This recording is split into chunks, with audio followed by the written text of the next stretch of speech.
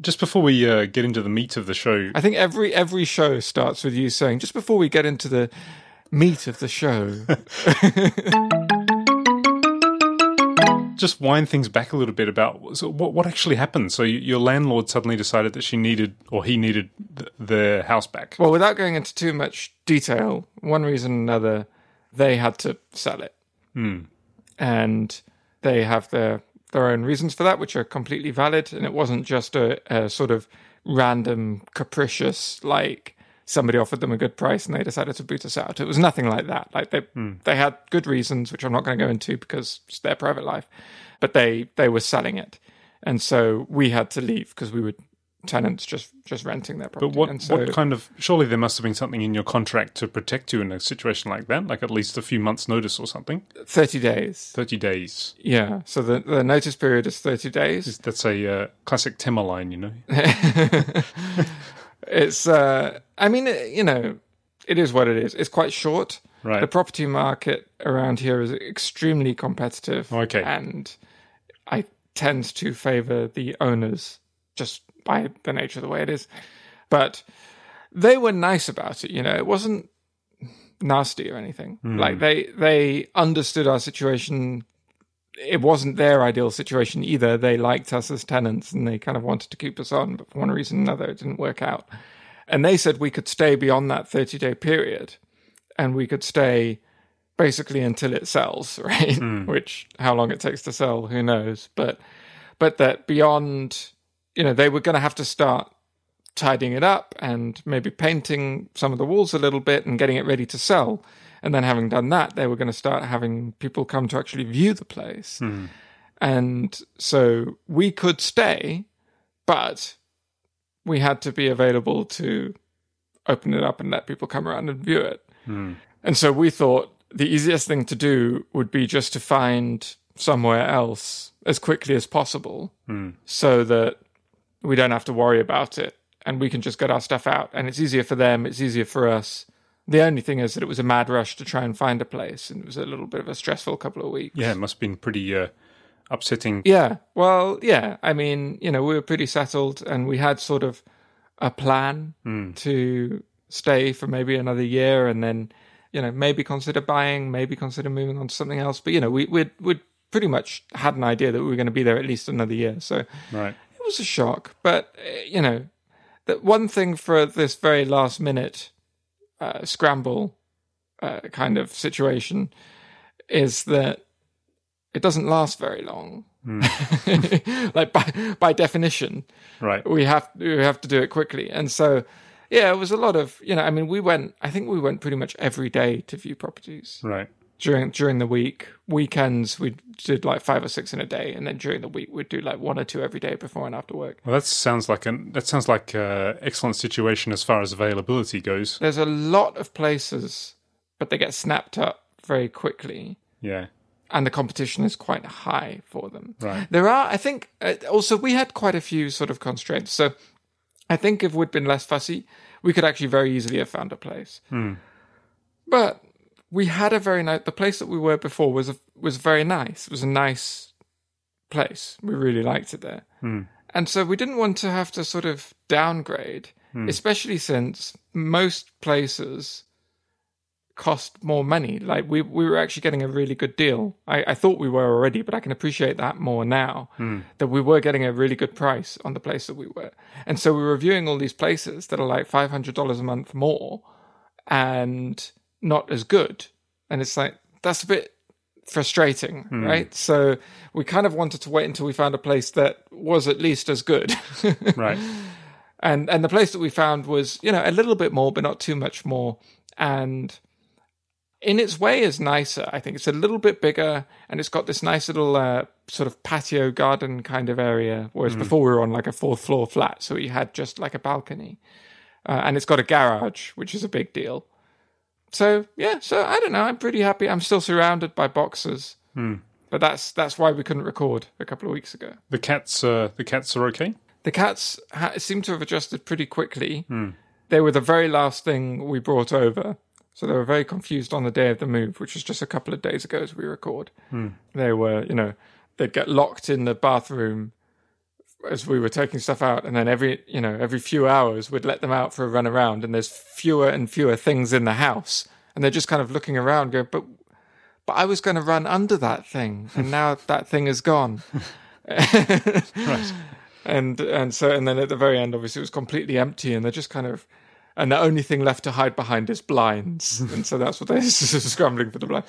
But we brought them over, and they kind of recommend that you introduce them slowly to new places. So they've started off again in just the bathroom, which is where their litter box is going to be anyway. And so that's a good place to have as like a home base for them.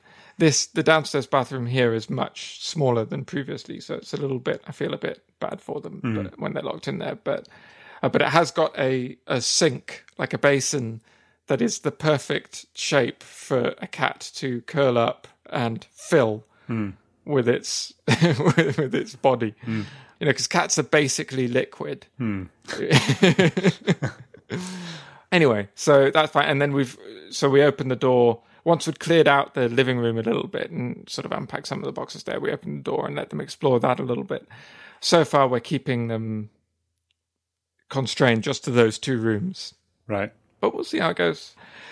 We're still getting used to it ourselves, and learning all the little quirks. Has the commute changed for you? I get on 1 bus stop earlier. Oh, that's good. So this new place is 10 minutes walk from our previous apartment. Oh, that's great. It's incredibly close. That's good, though. I mean, that So nothing changes. Yeah. Yeah. Our routine is basically identical. that definitely helps with the transition that you not only having to get used to a new place, but a new neighborhood is much kind of harder than being sort of in the same area. Oh, we're just over that. Our previous place was just down there. It's much easier to get acclimatized. We're much closer to the ground now because this place is more of a townhouse. So it's like, it's not, I mean, it's got houses on either, both walls are shared, but it's more like a house than an apartment. It's got 2 stories and it's got a little patio and a garage in front of it. Whereas previously we were up on the 4th floor. And so we get a lot less street noise now because the street noise would there was nothing really blocking us. There was nothing between us and the street when we were on the 4th floor. But we get a lot more noise. Like we get a lot less noise from cars and a lot more noise from people now. If you know what I mean. Right. So it's an interesting, but it's a nice place. I'm quite happy. I'm looking forward to having everything unpacked and getting all that done. Yeah, that's the thing about moving. It's one of those processes you wish that life had a fast forward button that you could just sort of press fast forward and zip forward to the time in the future when everything's unpacked and everything's settled and you're into your regular routine again. Yeah. I mean, I must admit, my wife has done the vast majority of the work in packing and probably will do the same in unpacking. I was very good at carrying things around.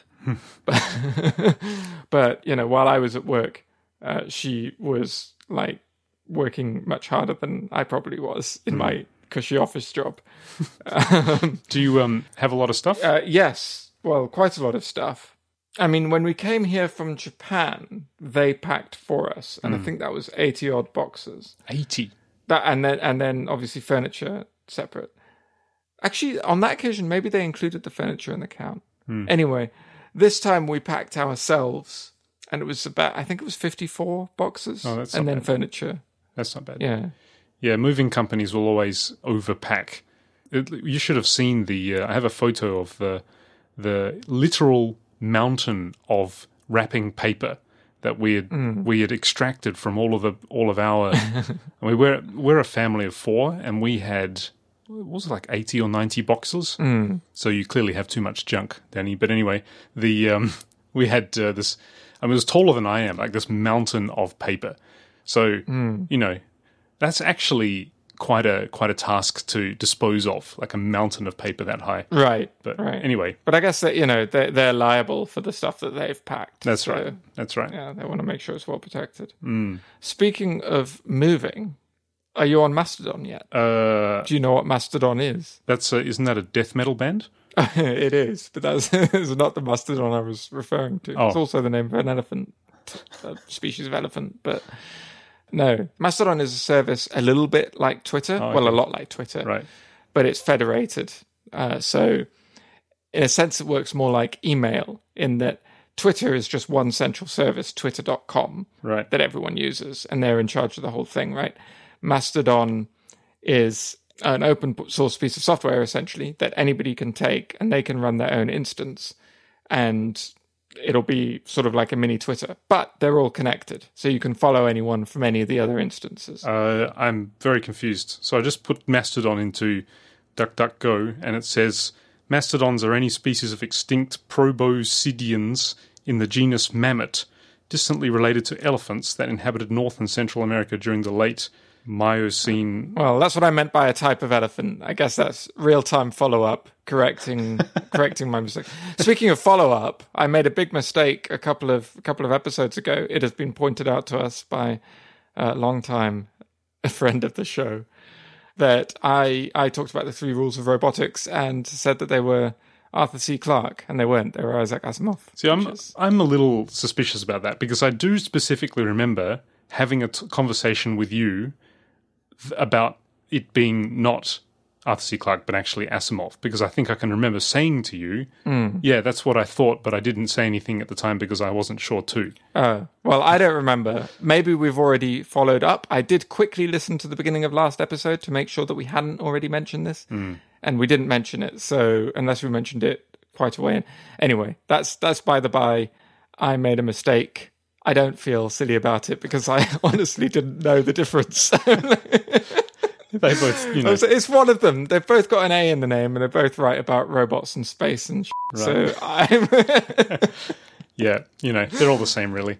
I consider myself corrected. We need like an audio search engine for all of our past Station 13 episodes, like something you could type in a phrase. And... Yeah, some big podcasts with a large fan base have fans who actually transcribe the podcast so that you can do a text search on it. Well, but I think we may be overreaching a little bit asking for that. Anyway, Mastodon. There's been this big migration to Mastodon over the last week or so, which you may or may not have heard of. Because there have been a couple of controversies on Twitter. Have you heard about those? No, see, I'll inform you in a moment in our next topic, but I've been kind of off the grid, so to speak, for the past 2 weeks. Oh, have you? Oh, okay. So Twitter has had two kind of... I mean, Twitter has a controversy every other week, it seems, but there's been a couple of largish ones recently. The first one, which happened a week or two ago, was... are you familiar with Alex Jones and InfoWars? No. Alex Jones is a conspiracy theorist here in America who has sort of got quite a large following and has this program called InfoWars, which may even be broadcast on cable somewhere, I'm not sure, but it's certainly on the internet. And he's big into all these dumb conspiracies about Obama's place of birth and things in the water turning people gay and just nonsense conspiracies, right? Right. But he's become quite controversial recently because I guess he's quite widely known and some people actually believe it, I suppose. And anyway, I don't know the exact details of what he did, but on one of his shows, he kind of crossed a line in terms of, from general conspiracy-oriented nativism to actual hate speech. Right. And so Apple, I think, was the first, and then a number of other places, Facebook and Google via YouTube, all pulled his content. Well, Apple just delisted him from the podcast search engine, and YouTube took his videos off YouTube, and Facebook took all his stuff off Facebook as well. And as this was going on, Twitter decided not to do that. So they made a post about how they're not going to remove him from Twitter because he hasn't broken any of their specific rules. I think this particular, whatever he said that was hate speech, he said it on a video, which maybe doesn't count as being on Twitter, even though I think he linked to the video on Twitter. But anyway, one reason or another, they didn't pull his content when everyone else was. And so people got very angry about that. So that was that was last week's controversy. This week's controversy has been that Twitter removed a load of legacy APIs that third-party Twitter clients were using. Now, I did hear about that. Okay. So that has... And do you use a third-party Twitter client? Do you use Tweetbot or something? Well, actually, I used to. I was a big fan of Twitterific.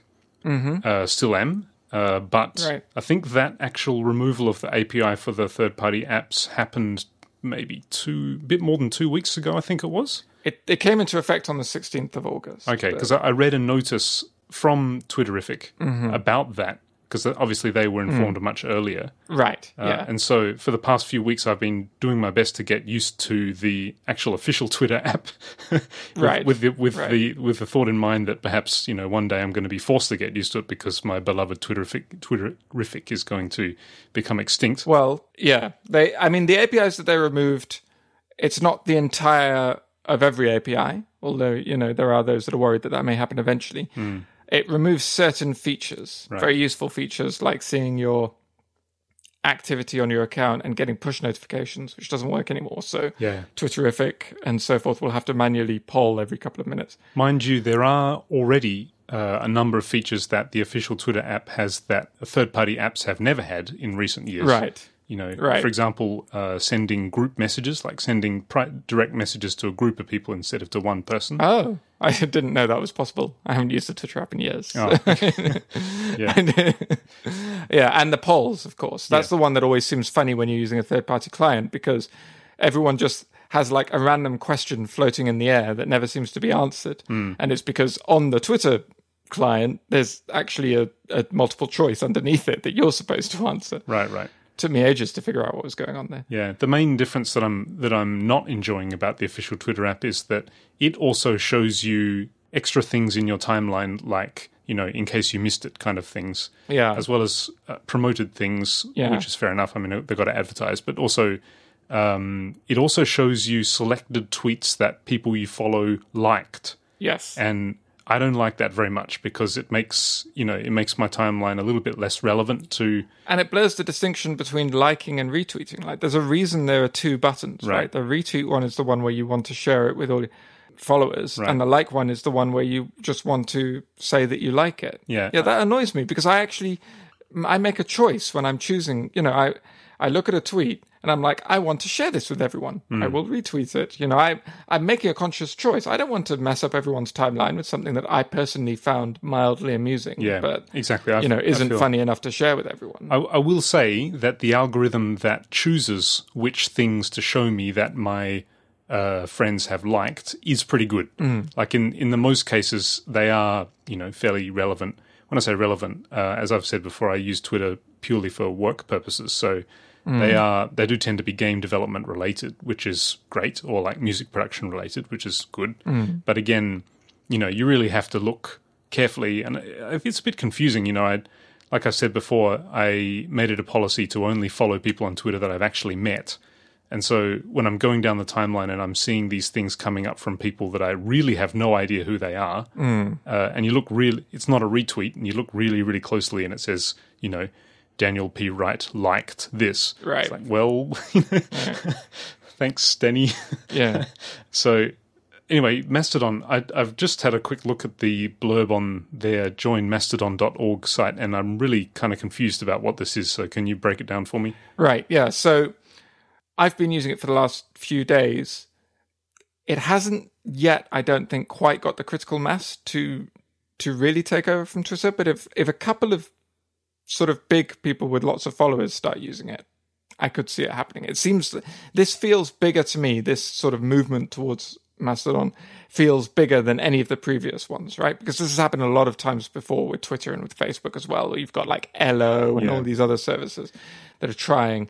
Mastodon has been around for a few years, and I almost joined it last year, and there's a reason I didn't, which I'll get to in a moment. But it does feel, I don't know, it starts to feel like it's gaining some traction, so I'm kind of hopeful. Okay, so I'm looking at the site with the stats at the moment. So there's a few things I don't understand. First is a broader question, and that is, why would the average Twitter user care? And the second question is, how is it different, and how does it feel different from the previous sort of, trends moving away? Because Ello is the best one that I can remember, because I remember that came out and everybody was like, oh, have you got into Ello yet? Right. And you went there and it was, okay, it looks kind of like Twitter, a few little things here and there that are a bit different. nice graphic design. Okay, yeah, I guess I'll join up. And then it consequently just sort of, seemed to fizzle out. Fizzled out. But I'm just It looking... fizzled out extremely. I mean, from my memory of Allo, it fizzled out in less time than I have already spent using Mastodon, which is 3 days. Okay, so I don't understand... Let's step back a second, right? Mastodon is a microblogging short update social network like Twitter. It's very like Twitter. The character limit is 500, which is double Twitter's new fancy long character limit, so it's quite a bit longer than Twitter's. But it's essentially the same idea, right? Right. The biggest difference, and this is the thing that actually was the reason I didn't end up joining last year, is that it's got these different instances. And when you join an instance, in one sense it doesn't really matter because you can follow anybody from any instance. So it's not like a problem if you join an instance and then later you find your friend has joined another instance. That won't be a problem. But the pool of people you get introduced to will be different depending on which instance you join, because you'll kind of naturally find yourself, there's a timeline for your instance that you can read. So you'll find yourself with other people from your instance. So that's one thing. The other thing is that each instance is managed completely separately and can establish its own set of rules. And this has been the big thing for the people that left Twitter because of the Alex Jones thing. Right. Because there's a lot of people who've been frustrated with Twitter's handling of things like Alex Jones and also just straight up Nazis, like actual Nazis.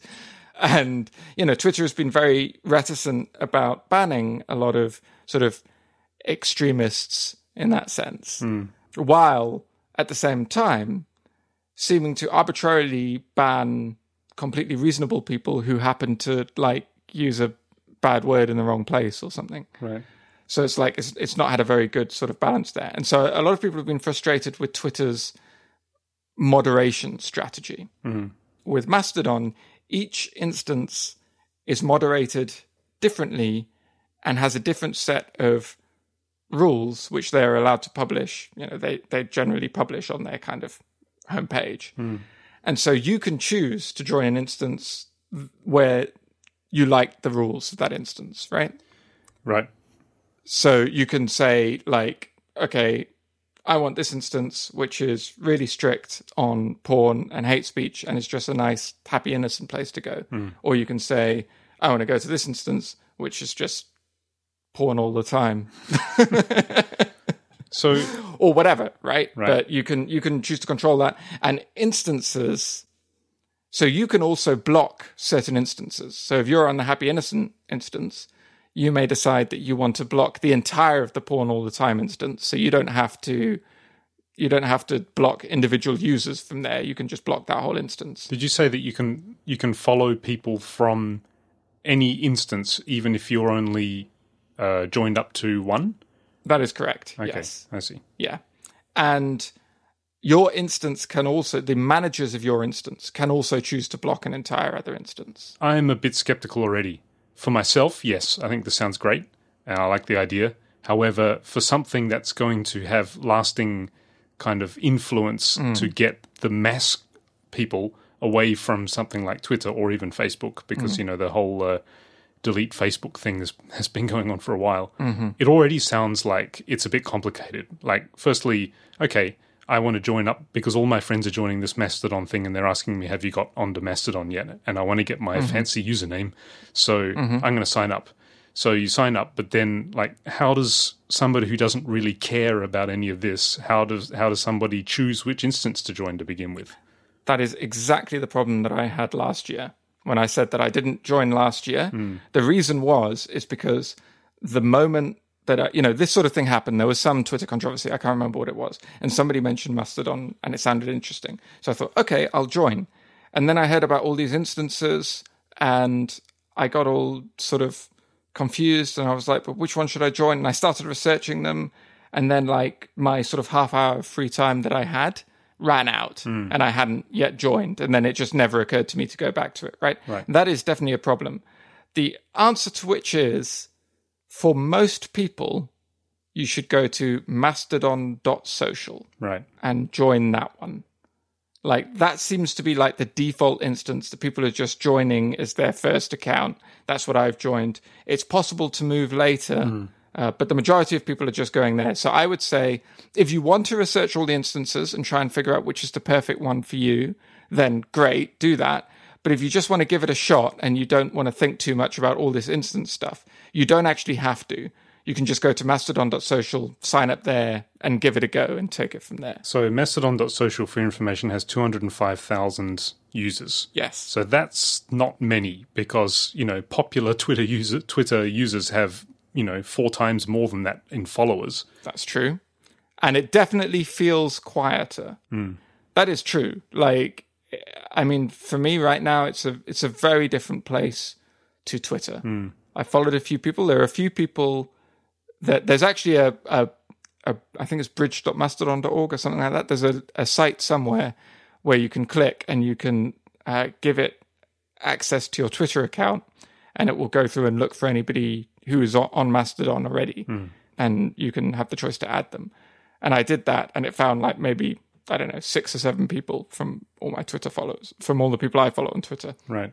So not many, right? It looks like the most popular instance is one called Pawu.net, which is 401,000. And Pawu is run by Pixiv, which is the Japanese, so that's the Japanese based one. Right, yeah. Mastodon seems to be reasonably big in Japan, although mostly with otaku, as far as I can tell. Yeah, so just looking at if you go to joinmastodon.org, on the sign up section, it does have a little sort of convenient tool there to help you find an instance. It says I am, and you pull down this drop down and you have like artist, musician, writer, book lover, journalist, activist, LGBTQ plus, Black American, sports fan, gamer, developer, etc., etc. And so, for example, if I chose musician, then the top recommendation is mastodon.art, which has 7,000 people. And as you go down the list, it's sort of giving me recommendations of different instances for musicians. But still, yeah, so these are not, for example, mastodon.art, 7,000 people. That's not many. And again, I think this is fantastic, and I think it's great, and I welcome these kinds of alternatives, but I'm just concerned about, well, 2 things. Firstly, how the average Twitter user who doesn't care and just wants to do this because their friends are doing it, that barrier for entry. I don't know. I don't understand. What's an instance? I don't get it. Right. That's the first thing. The second thing is, for example, okay, so if you're not sure, go to mastodon.social, which is run by the developers of Mastodon. How does the funding work? Like, how do they? Is it going to end up the same way if there's this mass exodus from Facebook and Twitter over to Mastodon.social, and now suddenly they have 100 million users on their doorstep? That's a huge. Yeah. I mean, they would struggle with that. In fact, they have struggled a little bit with the big peak they've had in the last couple of weeks. They're funded mostly by Patreon, so it's sort of donation based. But so there's a couple of sort of mitigating factors. I do agree with you about the small numbers, by the way. This is definitely nowhere near the scale where I think anybody can legitimately claim it's going to take over from Twitter. But I do think it feels like it's got a bit of movement that most of these things that have happened in the past haven't felt like. Right. It may well just fizzle out. In fact, the chances are pretty high it will. But I quite like it. And I've already found a few people that I follow that I quite enjoy following on there. And so, I think it's worth a try. Now, in terms of the getting overloaded thing, that actually happened a few days ago. Mastodon.social, tons of people were signing up, and it became overloaded. And the developer couldn't keep up with it. Right. So what he did was he left the page exactly as it was, except he changed the sign up to mastodon.social button to a sign up to something else button. And clicking on that relinked to one of the other instances, right?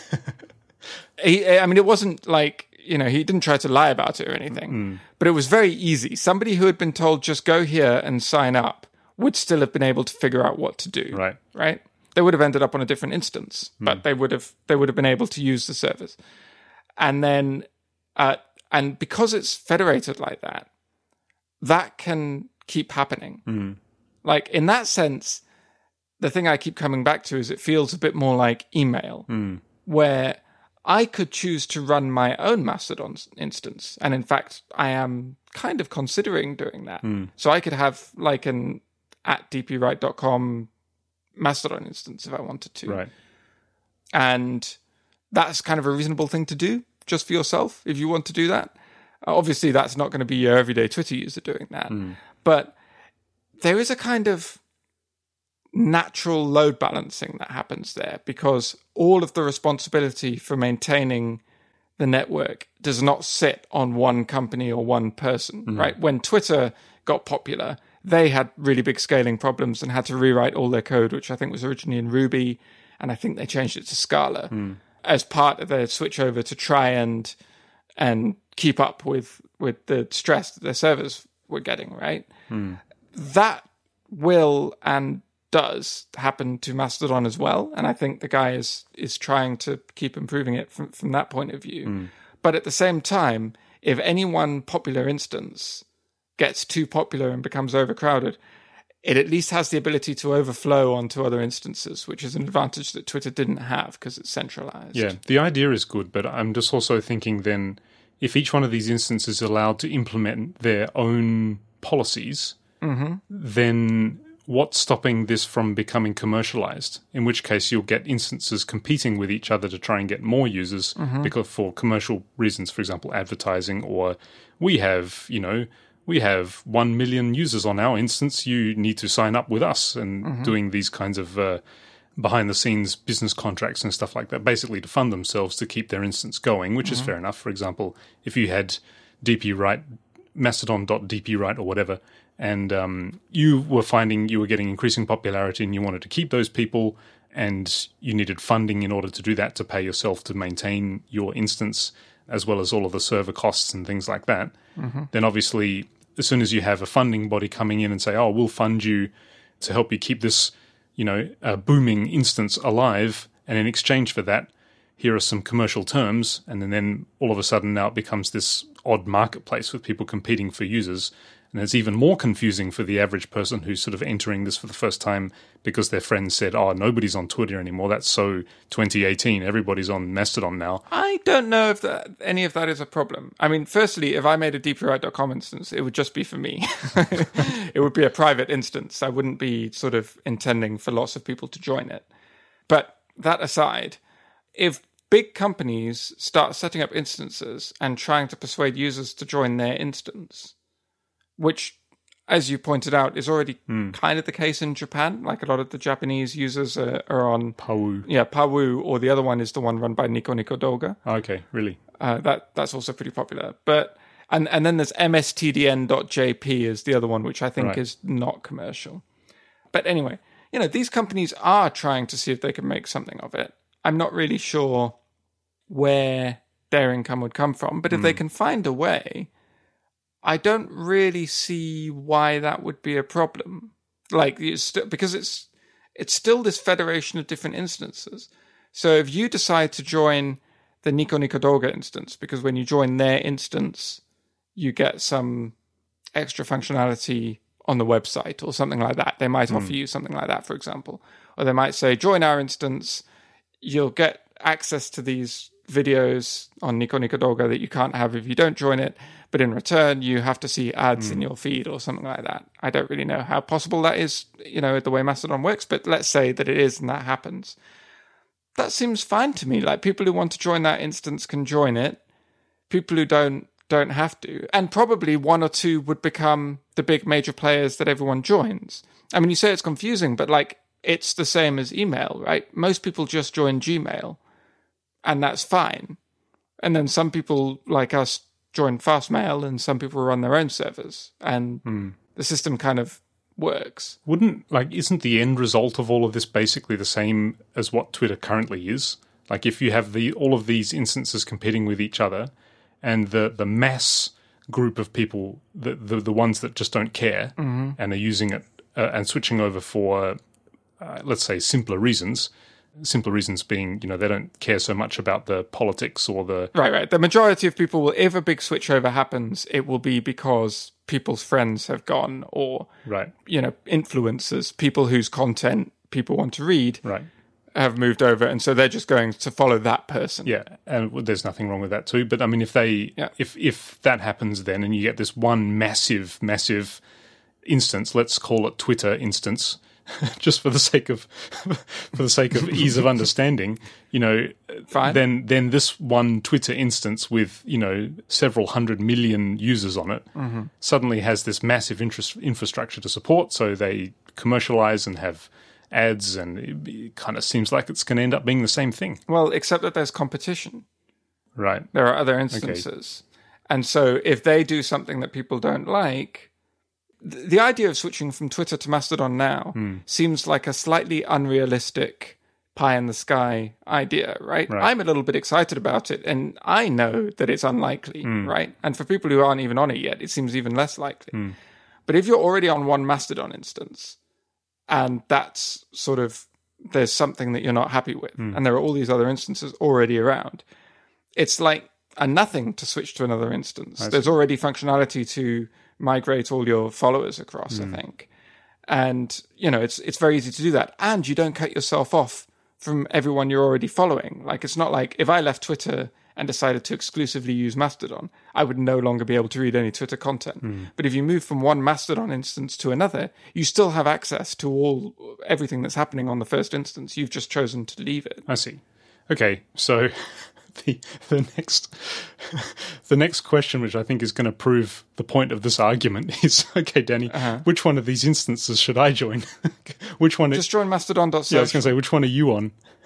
I'm on Mastodon.social. So I'm on Mastodon.social, and I've set up an instance for Station 13 as well. Right. So I'm going to, in the same way that the Station 13 FM Twitter account only tweets like episode updates and nothing else, I'm going to set up the Mastodon account to do the same thing. Okay. So I'll put all those links in the show notes. But you, as a normal non-bot user, I think, should just join Mastodon.social. Okay, well, let's move on. But it is very, very interesting, and I'm excited by the idea of alternatives, and I think it's great that Twitter has not so much competition, I suppose, but at least something to sit up and think, oh, well, we better, because I've mentioned it before, but I am somewhat confused by the corporate side of Twitter, because, you sort of wonder, what are they doing over there all day? Because it doesn't, nothing changes very much except for the worse, it seems. The whole, because I've been using Twitter for a fair while, and I remember that way back when I first started using it, it was great. All of these different options for Twitter interfaces, that is Twitter apps for desktop or for mobile. There were also lots of different options, and a lot of them had interesting different features. And I think the key thing there is that the whole retweet and quote and all of those things actually came from third-party apps. Right. They weren't actually built into Twitter to begin with, but these third-party apps, the users started to do it, and then the third party, all of this came, from the user base, so to speak. It was a very natural kind of evolution. Yeah, and it's such a shame to see really excellent apps that do a far better job at keeping, a Twitter timeline very easily digestible, such as Tweetbot and Twitterrific are the two big ones that I know of, which are both really, really great. And if you're on Twitter and you're not using either of those, you should definitely try them out, because they're so much nicer to use. Although maybe not right now. Maybe not right now, yeah. At the I'm end. not sure it's a wise investment at this point. That's right. But the developers of both of those apps are on Mastodon, by the way. So if you want to know what they think about Mastodon and whether there are likely any Mastodon, any Tootbots, or I don't know what the Twitterific would be called on Mastodon, but you can follow them there and see what they're thinking in real time. Masterific. This is getting dangerous. Masterific. Yeah. Yeah, I mean that's. I'm very strange, as we know, but if the Twitterific people made a Twitterific-like app for Mastodon and said, "Okay, we're giving up on Twitter now, and now we're going to be focusing our efforts here," that would be actually some incentive for me to also consider switching over as well. That would be a huge signal, I think, and would represent, a lot of people would join just because of that. I don't think that's particularly likely. I can't remember his name, but one of the Tweetbot developers made a few tweets about a week ago where he was sort of doing the math, and he said just looking at the number of Mastodon users and thinking in terms of like the percentage that are likely to want to use a third-party app in the first place. Well, there's no such thing as a first-party app, but and also the percentage of those that are going to want to pay for it, because Tweetbot is not, in-app purchasing or anything. You have to pay up front. It's probably going to be a very small number and not worth the effort. That was last week. But then on Friday, he was musing about what Tweetbot would be called if it was for Mastodon. Like he was like, Tootbot sounds like a fart app, but Donbot sounds... So he's obviously mulling the idea over. I think we're a long way off a Tweetbot or even a Twitterific for Mastodon, I think. The best app that I've found, I've been using 3 apps so far: Amarok, TootDon, and Toot with an exclamation mark at the end. So what do you do? Are these tweets or posts or what? They're toots? They're toots. Oh, jeez. They're toots. That's awful. That is really awful. It's an elephant. They toot. There's nothing that sort of, I'm not a big fan of this necessity for tech startups to create their own vocabulary. Like when I'm looking at sort of, for example, like project management software is guilty of it. Social media is obviously guilty of it. But sort of, welcome to our service. When you're doing the tutorial, the introductory tutorial, a something or other is called a something or other, and when you something, it is something. It's like, why? Yeah. What's? Yeah. Again, like, I don't know whether the developers of this like purposefully decided to do that. Tweet was a word, I think, that was invented by the Twitterific developers. They did not. Twitter didn't invent that. Wow, I didn't know that.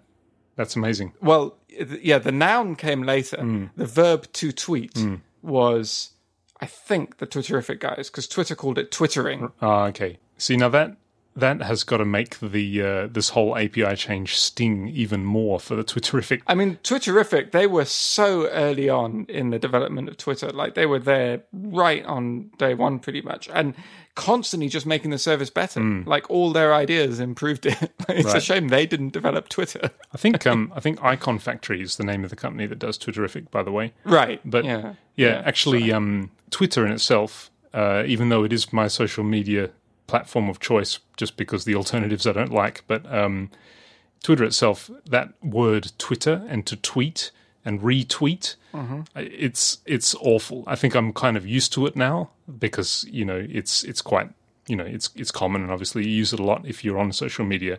But really, tweet, come on! I mean, that is just awful.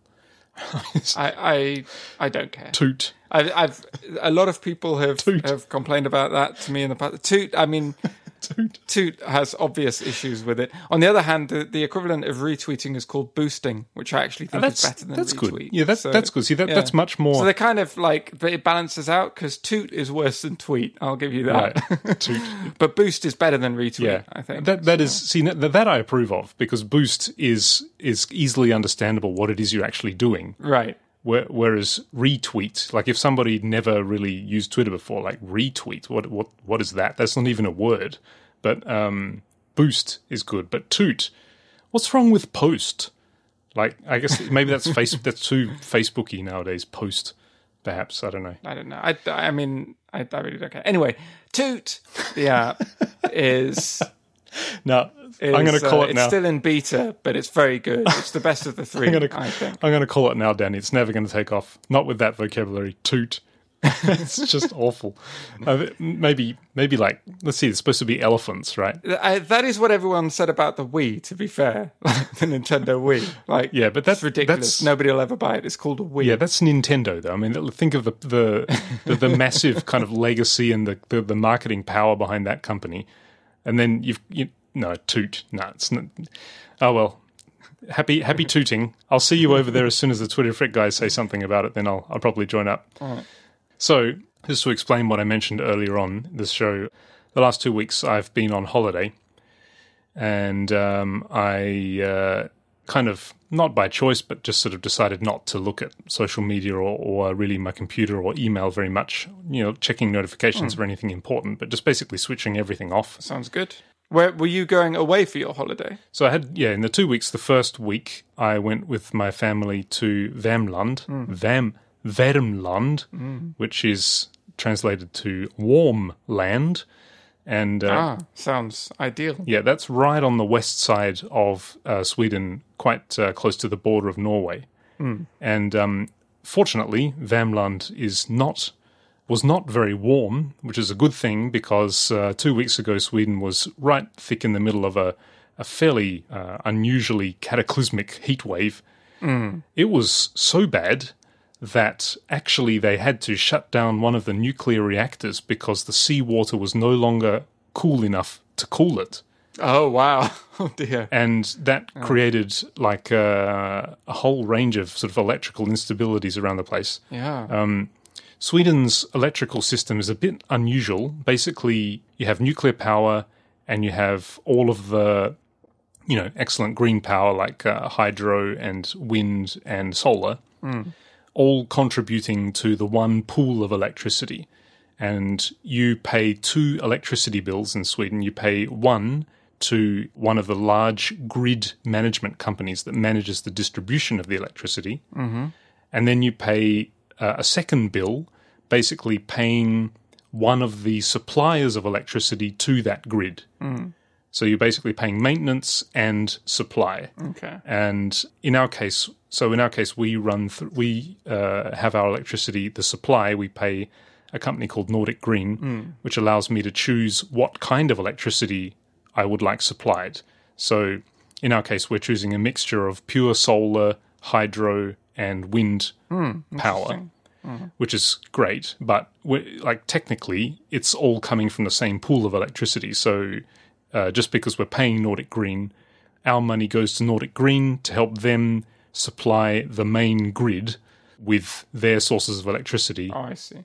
But by choosing those things, presumably, is it a little bit more expensive? But you're a little bit being good. Is that the trade-off? Yeah. Actually, I mean, the great thing about this is not a paid endorsement, but the great thing about Nordic Green is not that expensive. All right. To go 100% green like that, which I think is fantastic because I love the idea of electricity sourced from such wonderful renewable sources as wind, water, and sun. But anyway, it doesn't mean that the actual electricity that's powering our house is purely those sources because it all goes from the same pool. And so obviously it's all mixed together. If Nordic Green gets more customers, then they get to produce more of that electricity with more better resources, which will eventually help to reduce the amount that the actual electricity feeding the city is supplied by non-environmentally friendly resources such as nuclear. But anyway, all that to say that this heat wave was causing a whole range of electrical instabilities, including 3 or 4 blackouts, which is not really what you want in the middle of a heat wave in Sweden where inside, these houses are designed to keep heat in. So it's really hot inside. It was actually not so bad outside, basically sort of 30, 31, and quite dry.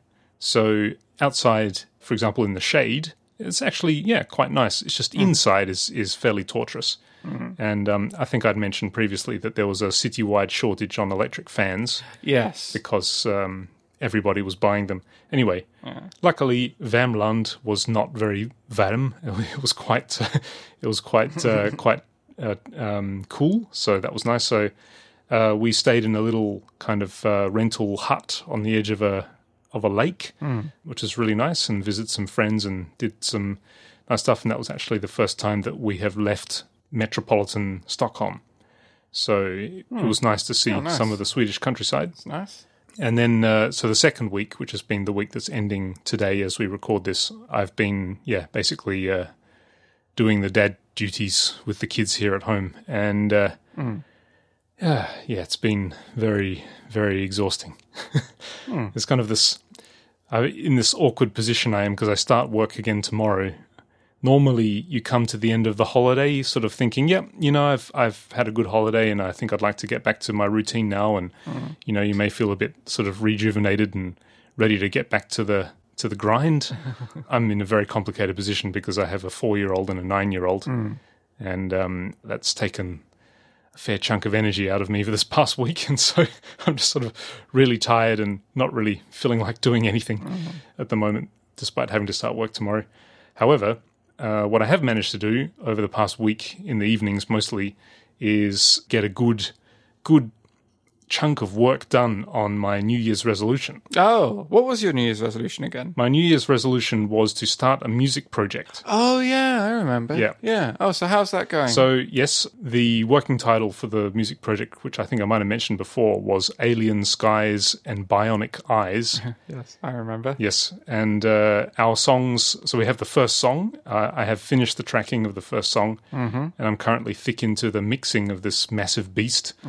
How long is it? It's 5 minutes long. 5 minutes. And what I actually did, so the premise here was, just to recap, the premise was that it's a collaborative project between myself and a friend in America who is an excellent writer.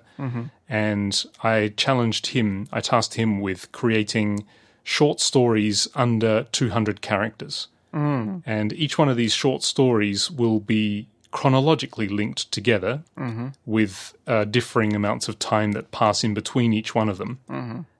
So some of them may be, like, for example, an action sequence, which is 200 characters long, may be followed immediately by something that happens right afterwards.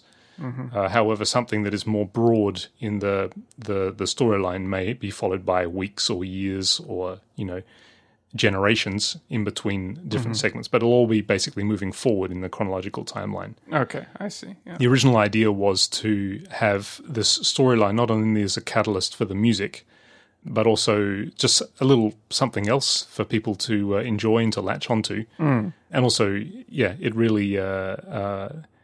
short stories are great, but really short stories are even better because they, by their nature, they have to leave a huge amount to your imagination. Right. And that is amazing fun to work with when you're creating the music because, I mean, it is my imagination, but you have this massive palette of things that the reader could be imagining.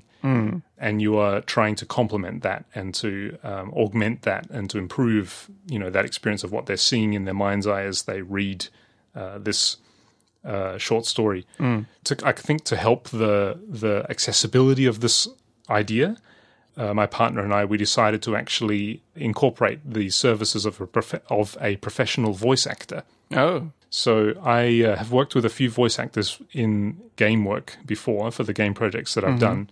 And one particular one I knew could really, really nail something very good for this project. So I reached out to him and he's on board. So I've had him record this first 200-character story for this first song.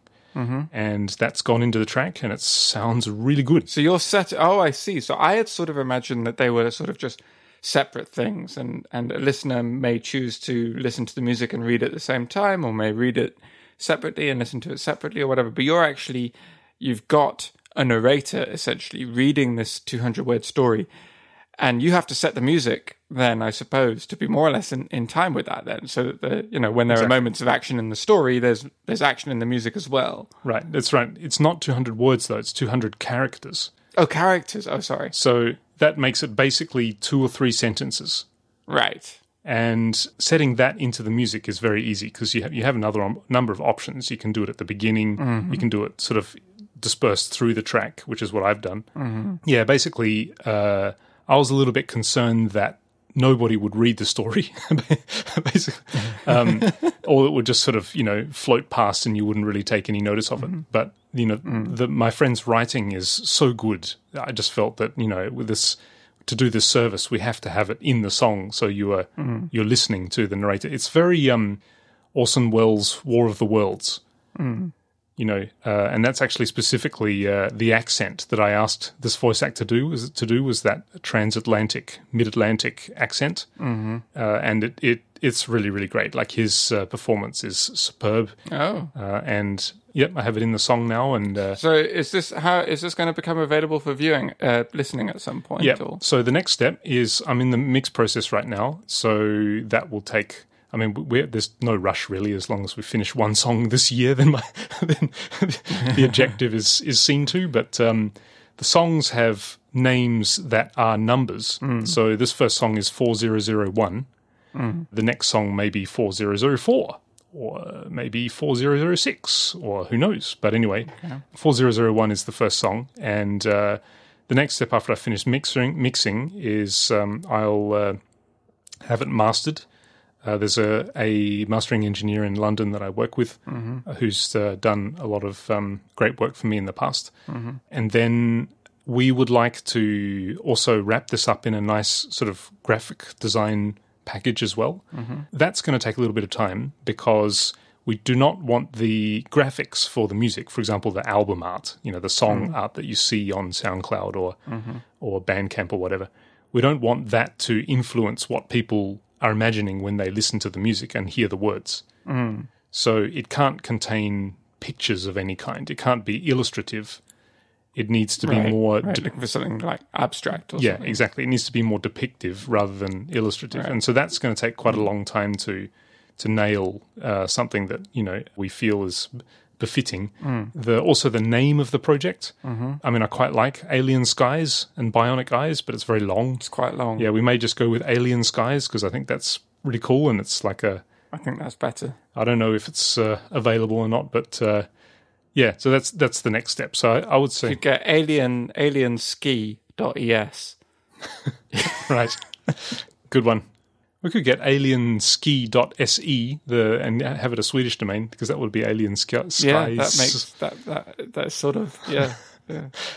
So anyway, that's the next step. So the next step would be the presentation of it. And then once everything's together, which I would say will be another few months, I suppose. I'm not really sure about the marketing aspect, like which one will focus on, probably Bandcamp and Twitter, I guess. Mastodon, there you go. Toot it out to the masses. Right. The masses, 400,000 of them. Retweet if you're a Groot. No, I think I have a small glimmer of hope for Mastodon now that I hear that their idea of retweeting is called boosting, because I think that's very good. Right. But anyway, so that is that's an update on my New Year's resolution. Very good. Oh, that's exciting. My New Year's resolution... my deadline is a bit closer than yours because you've got the whole year, obviously, but mine had a September deadline, which means it's coming up. What was it? Because I'll be going to Spain. Oh, that's right. Mine was to learn Spanish and be able to converse, not necessarily comfortably, but so that I'm at least not totally boring to talk to by the time I go to Spain in September. I've got a feeling I might not meet this New Year's resolution. Which part of it? The Spanish part or the going to Spain part? No, going to Spain I'm definitely doing. But the Spanish part, I feel like I can now pretty comfortably read a book. My book that I'm reading in bed, my novel that I read before bed, that at the moment is in Spanish. And I'm reading it fairly comfortably. It's on the Kindle, so I can sort of tap on a word to get the definition if I don't know. But I can, mostly it's just fairly light reading and I don't have to concentrate too hard. So that's not too bad. And I do pretty well in tests, like all this sort of Anki and all that I've been doing. It means that I've got a pretty good understanding of grammar and reasonable amount of vocabulary that with some effort I can recall. But I just haven't had the opportunity to practice speaking very much. And so I'm still extremely awkward in speech. Yeah. So I think we'll see how it goes. Maybe I'll go there and it'll take a little bit of warming up and then I'll kind of, get into the flow of it. But I suspect that speaking, which was the specific thing I wanted to do, is going to be tricky to fix in the next month. Yeah, be careful with that. I mean, I think I remember when I was in language education that the big problem in Japan, of course, is that there's a huge rift between people's academic knowledge and their practical ability, just simply because they have so much academic knowledge, pumped into them in the education system, and so few actual practical opportunities to really apply any of that you get this kind of paralysis situation where when the actual situation comes, they can understand what you're saying in English because the academic side of their brain is kicking in and they recognize the words and can put it together and formulate what it is you're saying. But when it comes their turn to say anything, it's just like, complete deer in the headlights kind of situation. Like, where do I start? It's like, and so that is something that I'm a little bit concerned with at the moment with my efforts with Duolingo, which, by the way, are going very well. I'm really, I'm really enjoying it. It's actually really, really great. Yeah. So actually, interesting. Speaking of Duolingo, I wanted to know what the experience was like. So I tried it in Spanish, but my Spanish is already kind of a little bit like I answered every question right in the test, and it's still the stuff it's supposedly teaching me is like, I think it's, it's not the right thing for where I am with Spanish. Like we were just saying, the thing I need to practice in Spanish is speaking. And so Duolingo isn't giving me that, right? So, but I still wanted to know what it was like for you, what it was like to use as a tool for learners at the beginning stages of the language. So I started German. Nice one. So I've actually been studying German for the last 2 weeks. That's great. I don't really intend to learn German to fluency, but it's a good way to get a feel for what Duolingo's like. Right. And it's been really interesting. I see now, when we spoke about it last time, I had a totally incorrect preconception of what it actually was. Okay. I thought it was like just another flashcard tool like Memrise or Anki or something like that. And it is actually quite different. So having gone and had a go with it now, I understand what you were saying. Last time we spoke much better. Yeah, it's excellent. It's quite fun. It's light. It's sort of low commitment but high productivity. You feel high effectiveness, I should say, for the amount of time that you put into it. However, the area that I'm concerned about is just what I just mentioned. Whereas that I'm feeling maybe I might be creating a rift for myself between what I'm actually able to say to a Swedish person standing in front of me and, the academic knowledge. Because sometimes I feel that in the context of Duolingo, I can be quite advanced for my level. I mean, I'm an absolute beginner, but let's say sort of high beginner in the context of Duolingo. So doing the actual actions and tasks that Duolingo asks of me. It's actually quite hard to get things wrong in Duolingo because there's such a small palette of available words. Right. So, and it's often obvious that you're looking for a noun or something, which limits it even more. So a few things there. If you do it on the browser version, you can turn off that choose the word thing and actually have it so that you have to type things in. Oh, really? Oh, okay. The other thing is that as you go up, you may have already found, but at least in the Swedish course, when you get up to like level 4 or level 5 of each lesson, there's much fewer of those, insert the right words. Oh, I see. And it's actually type this in Swedish. Right, in Swedish. Yeah. Okay. Actually, so that's one of the things about Duolingo that I found a little bit, that I struggle to understand a little bit, which is it's not that obvious at any point where you're supposed to go next. Yeah. Like, I've been trying to clear all the lessons. So I haven't gone up beyond level 1 on any lesson. Right. I'm going down. Yeah. Yeah, I know what you mean. So that's that is one thing that's a bit confusing. So I found that too. Basically, I've gone to like level 4 on every lesson and just said, okay, that's enough. Essentially. Oh, so you've done sort of the opposite to me. You're going deep rather than broad. Yeah, so basically doing it until I feel like I know it. And then you may have noticed that the lessons do fairly cleverly build upon each other. So as you go to the next lesson, you will get elements of the previous one that come up. But I think the idea of, as you said, it would be nice to either give the user some kind of indication that there are 6 lessons and you've done 4 of them. Right. Or give some kind of instruction to say that, you don't have to do to the end. You can basically move on to the next lesson when you feel you know this well enough. Or a suggestion about what would be a good idea to do next. Right. Like, you've got lots of options and it's totally free which option you choose. But we think now would be a good time to go and maybe go back to the first topic you did and advance to the next lesson in that. So that something like that. That is where the companion app Tiny Cards complements it nicely, because in Tiny Cards, all of those lessons are available there, and they give you the vocabulary from the lessons in Duolingo. Right. But not only that, there's like this training button that you just press, and it will just randomly choose one of the ones that you've already done, and give you just sort of a... Randomly, or with like spaced repetition magic, like memorizing Anki? As far as I can see, randomly. So basically, if I've tried level 1, 2, and 3 in Tiny Cards, and I press the training button, it will just choose one of those from levels 1, 2, and 3. I don't think it's got huge smarts behind it like the other apps. Okay. But anyway, so yeah, I would say don't feel bad.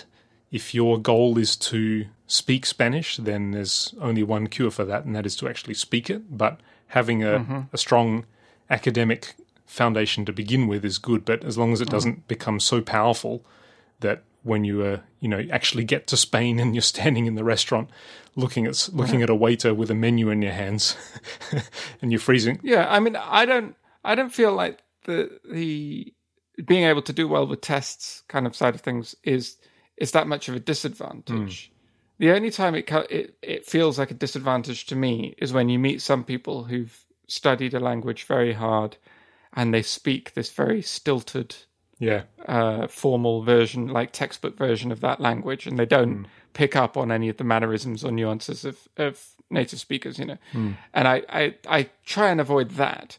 But that's not really the problem that I'm having at the moment. The problem that I have is just sheer lack of practice, that I just haven't really had the opportunity to speak very much. Yeah, the saddest, just your example there reminded me of the saddest proof of the rift for Japanese people between their practical ability and the intellectual capability was, I remember I worked for a company that had we did corporate English education, and we had a contract with Kyoto University with one of their science labs.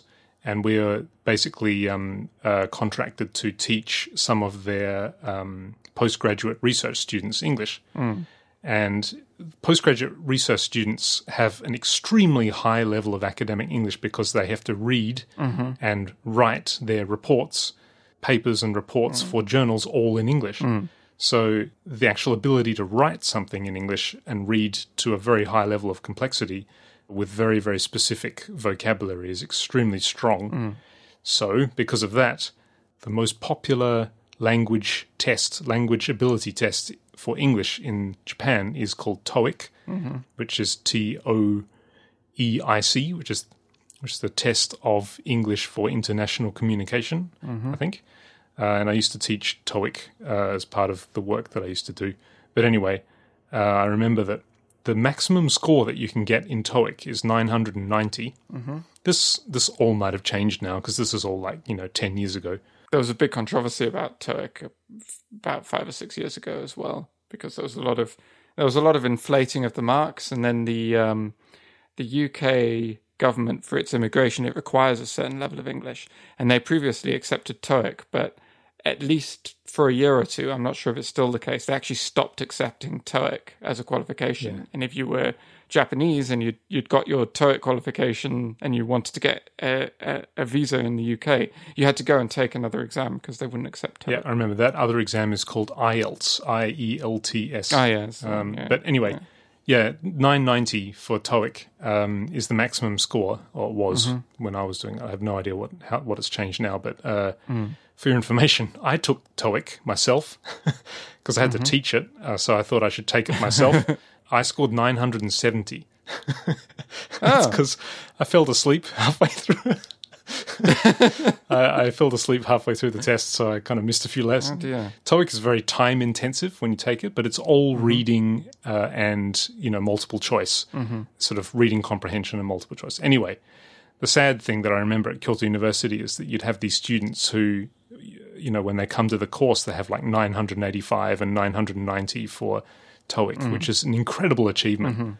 But you'd sort of think that somebody like that you could have a conversation with, But yeah, I just remember these sad, awkward situations with these academics who have this incredible academic intellectual prowess in English, just unable to, put together a basic conversation. Yeah. And I think granted, their objective for English is not to have conversations. Right. Right. So fair enough. If they can do what they need to do in English very well, then that's great. And we were there to help them bring up the practical aspect of it, because they often needed to go overseas to present their papers and take questions from the floor. Mm-hmm. So that's why we were contracted to help them. But it's just sort of that was a stark kind of example of that rift between practical ability and knowledge. So one thing to be wary of when you're learning a language. Yeah. I mean, there's no substitute for speaking.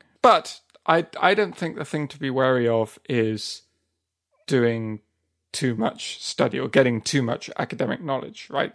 The thing to be wary of is thinking that is going to count for anything when it comes to having an actual conversation, right?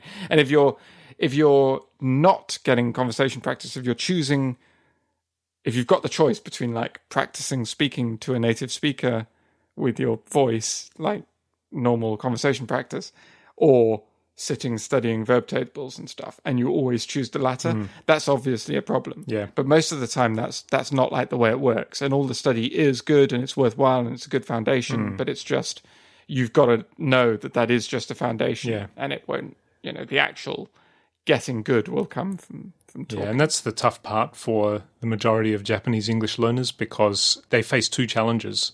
The first one is that actual real opportunities to use English in a dynamic, real situation with native speakers are very rare. And the second problem that they face is that the industry around English education in Japan is so built up. And like most industries and most commercial sectors in Japan, there's so much there.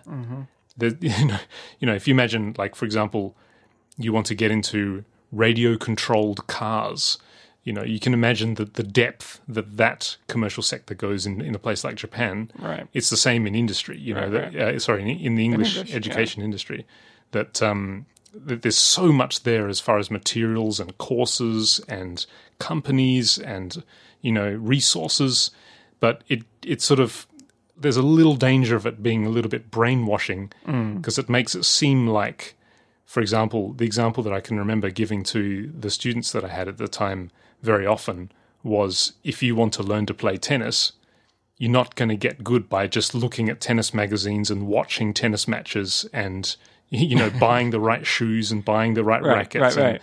It's a very similar thing. But those are all completely valid things to do. They're all great. They're all good. I mean, what is it you say in Japanese? Katachi kara Yeah, iru? that's it. Like you get in with the shape first, right? I understand, I think I'm kind of a similar person, right? When I get a new hobby, I want to start by buying all the gear, right? You know what I mean? And I may just give up on the hobby a few months down the line and I've wasted some money, or I may get really into it and then the gear will have been worth having. But I can understand that feeling. The thing you have to be careful of is it's very easy to mistake spending money on something for having actually achieved something. Yeah, the classic. I've bought a load of Latin and Greek books. I have not read them. Right. I think as long as there's that understanding that you are basically wasting your time, it's great to enjoy the mystique and the romance of what you're doing. That's fantastic, and it's great fun. And why not? Life is short. Have fun. Do what you like. But the classic example of this that I can remember was when I first got to Japan in 1999, I'd just come from China, and in China, basically, there was not much to do except play table tennis every day. And my table tennis partner was actually the writer who I'm collaborating with on this Alien Skies project. It was him. So we're very long-time friends. But anyway, so when I went to Japan, I wanted to find opportunities to continue playing table tennis, and table tennis tables tended to be lumped in centres together with billiard, snooker, pool tables. And I can remember this one guy that I saw once. He came in. I was playing table tennis with a friend, and there he was. He came in. This is like a sort of somewhere in West Japan. This sort of bowling alley / pool hall / table tennis sort of recreation centre. definitely not a classy establishment. It's like very, very blue collar. Right. And he was this guy. He came in with like these shiny black shoes and these black slacks, all nice and pressed, and this black vest and this white shirt. And he had like the rolled up the white shirt sleeves with these like this metallic elastic clips that keep your sleeves up. Oh yeah. And then he had like he sort of stood there and he had the slicked hair and he was by himself and he pulled out his leather cue bag, unzipped it loudly and sort of looking around to check to see who's looking at him. I don't exaggerate. This is exactly what happened. Checking out to see who's looking at him. He's screwing together his cue because the real pros use cues that screw together. Yeah. And takes out of his pocket this pristine blue chalk block and starts sort of over the course of like a few minutes getting the perfect layer of film of chalk onto the tip of his cue. And then he spends like 20 minutes lining up the table for snooker. Right. So, that's a serious, pool player's sport is snooker. Yeah. And I kid you not, no exaggeration. Like, I had to just watch, like, this guy, he's either going to be really great or really awful. And sadly for the guy, like, he was the perfect picture of the professional snooker player. But, yeah, like, the first shot, he just drove that cue right into the felt. Oh, he actually... Oh, no. Yeah, it was, like, clear, and he was, like, cursing. It's like, oh, that's not supposed to happen, This is like checking out to see if anybody had noticed that he just sort of... He's playing by himself, like, to practice, I guess. Right. And that was like... I can remember saying to my friend, like, wow, check that guy out. And then that's when my friend said, yeah, that's katachi kara hairu. Like, that guy's, like, getting into snooker through the exits, so to speak. Right. He's entering the building from the way that you usually go out of it. Right. So, yes. Anyway, good memories.